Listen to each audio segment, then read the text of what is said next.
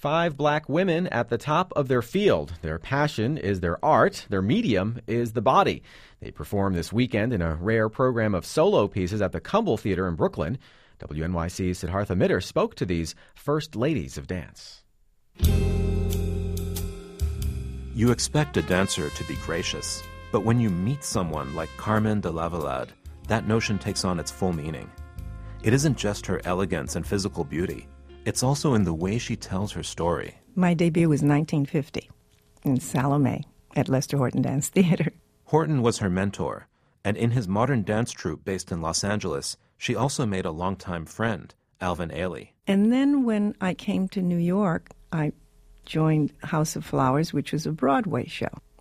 And then out of that, I joined the Metropolitan Opera in Janet's place. Janet was Janet Collins, de Lavallade's cousin, who broke down racial barriers to become the first black ballerina at the Met. In the 50s, there were still obstacles, but also a new sense of possibility. Everybody was starting their companies in the 50s. It was extraordinary. By 1970, the creative explosion of the black arts movement had really thrown open the gates. That's when Dianne McIntyre came to New York. If you were in that particular period, your choice was only to do work that helped forward the culture of the black movement. McIntyre's studio in Harlem became a salon where dancers and writers and musicians got together. In fact, one day, her longtime collaborator, the jazz and blues performer Olu Dara, called her a great musician. I met you dancing. When he said that, I almost cried because I'm like, wow, that's right. I dance as music. That was McIntyre speaking from the road, by the way, after a rehearsal in Buffalo. She still keeps incredibly busy. So does Bebe Miller. She's had her own dance company for 24 years. She says she appreciates being honored at this weekend's event, but... Thank you, and let's get on with our work. Miller grew up in Brooklyn in the Red Hook projects. She's interested in multimedia and short dances with video components. Her messages are complex rather than militant. Luckily, we're at a point now when we think of the African-American experience and tradition, we can really honestly say that it's wider than it was first imagined.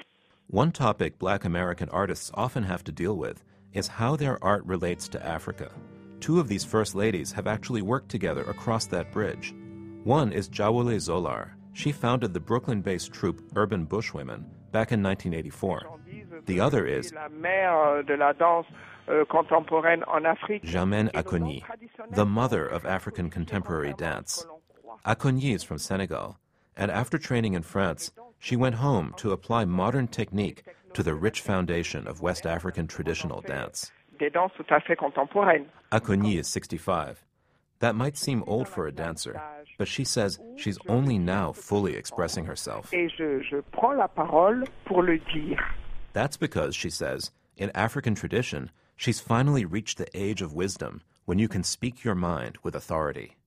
Of course, no matter how wise you are, age also brings physical constraints. I am older, and the body has changed. Carmen de Lavallade says when you're a young dancer, you just love to move. So when I was losing some of that facility, I had to readjust. So maybe there's a little more economy of motion, but there's no shortage of new directions to explore. The dance continues. After all, it's not like you grow old, you just change. For WNYC, I'm Siddhartha Mitter. The First Ladies of Dance perform this weekend in Brooklyn. You can find more information on our website, WNYC.org.